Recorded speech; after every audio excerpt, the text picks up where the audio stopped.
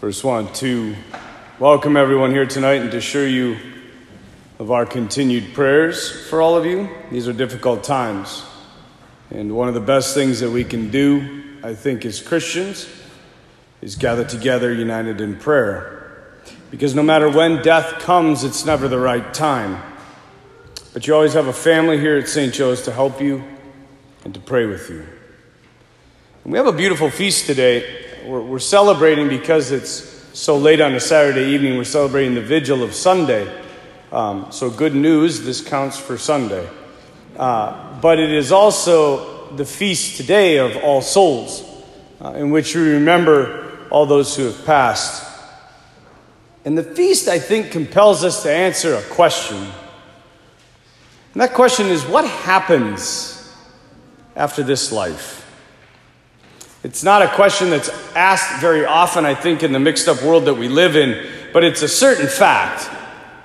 There is nobody in this church or in this world who is not going to pass from this life. We will all experience it.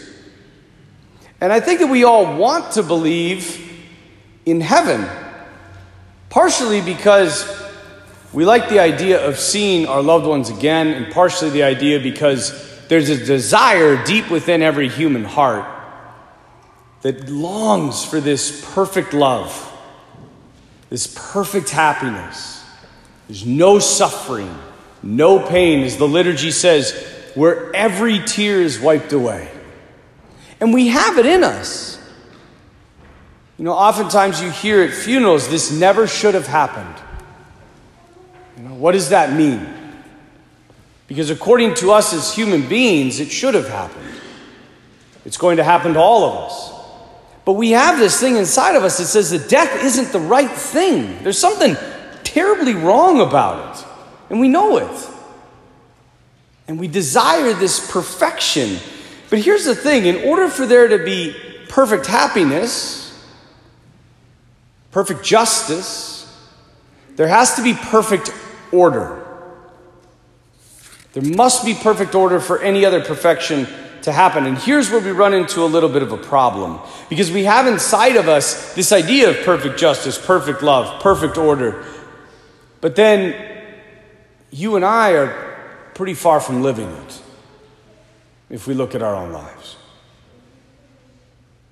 And actually that's why there's so many problems, I think, in the world, period, is because all of us fall so short of living this perfection we so ardently desire. None of us will get it perfectly right in this life. Some will get closer than others. So in some way, we will all need to be perfected in the next life. And in order to be perfect in anything, there must be purification. Say that again. In order to be perfect in anything, there must be purification. This principle runs up and down the centuries, and I would say it's not just a nice saying, it's a law, it's a fact of humanity. To give you a few examples, the perfect body demands a lot of purification. Working out, eating right, getting the right sleep. And we don't like it. We don't like it. Or how about sports? There's a reason athletes call the first week of practice after the summer Hell Week. Because there's a lot of purification that goes on. They've been eating Doritos and playing video games all summer. And now that has to be burned out of them. Has to be purified. So too, the perfect soul has to go through a degree of purification as well. And the purification needs to happen in any life, any soul, is when we choose our way over God's way. I saw this documentary recently. It was about monkeys. I don't normally watch documentaries about monkeys, but it was on and it was kind of fascinating. And there was this one monkey, and there was this big jar, and it had a very small opening at the top, and it was filled with dates. And these monkeys, dates are like Doritos for me, for these monkeys.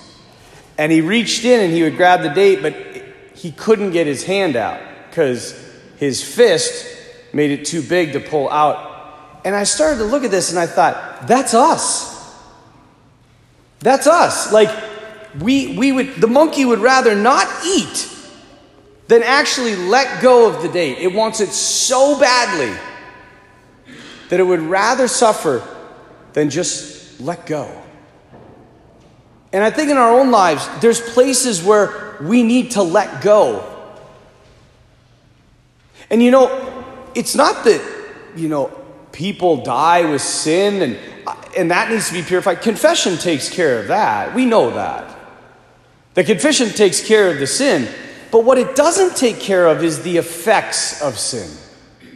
And what do I mean by that? I'm going to use Zacchaeus from our gospel today. Zacchaeus was a greedy man. We know that. He was a tax collector. And he wasn't just any tax collector. He was what they called the chief tax collector. So all tax collectors were hated. This guy was despised. Why?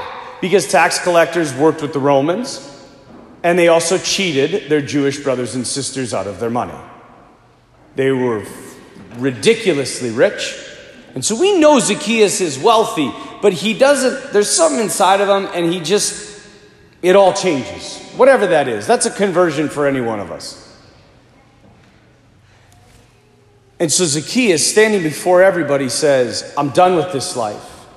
I'm giving away half of what I own, and anybody that I cheated, I will pay back 4 times over.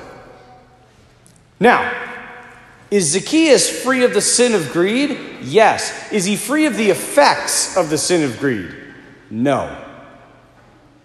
Because for years, he has been a greedy person.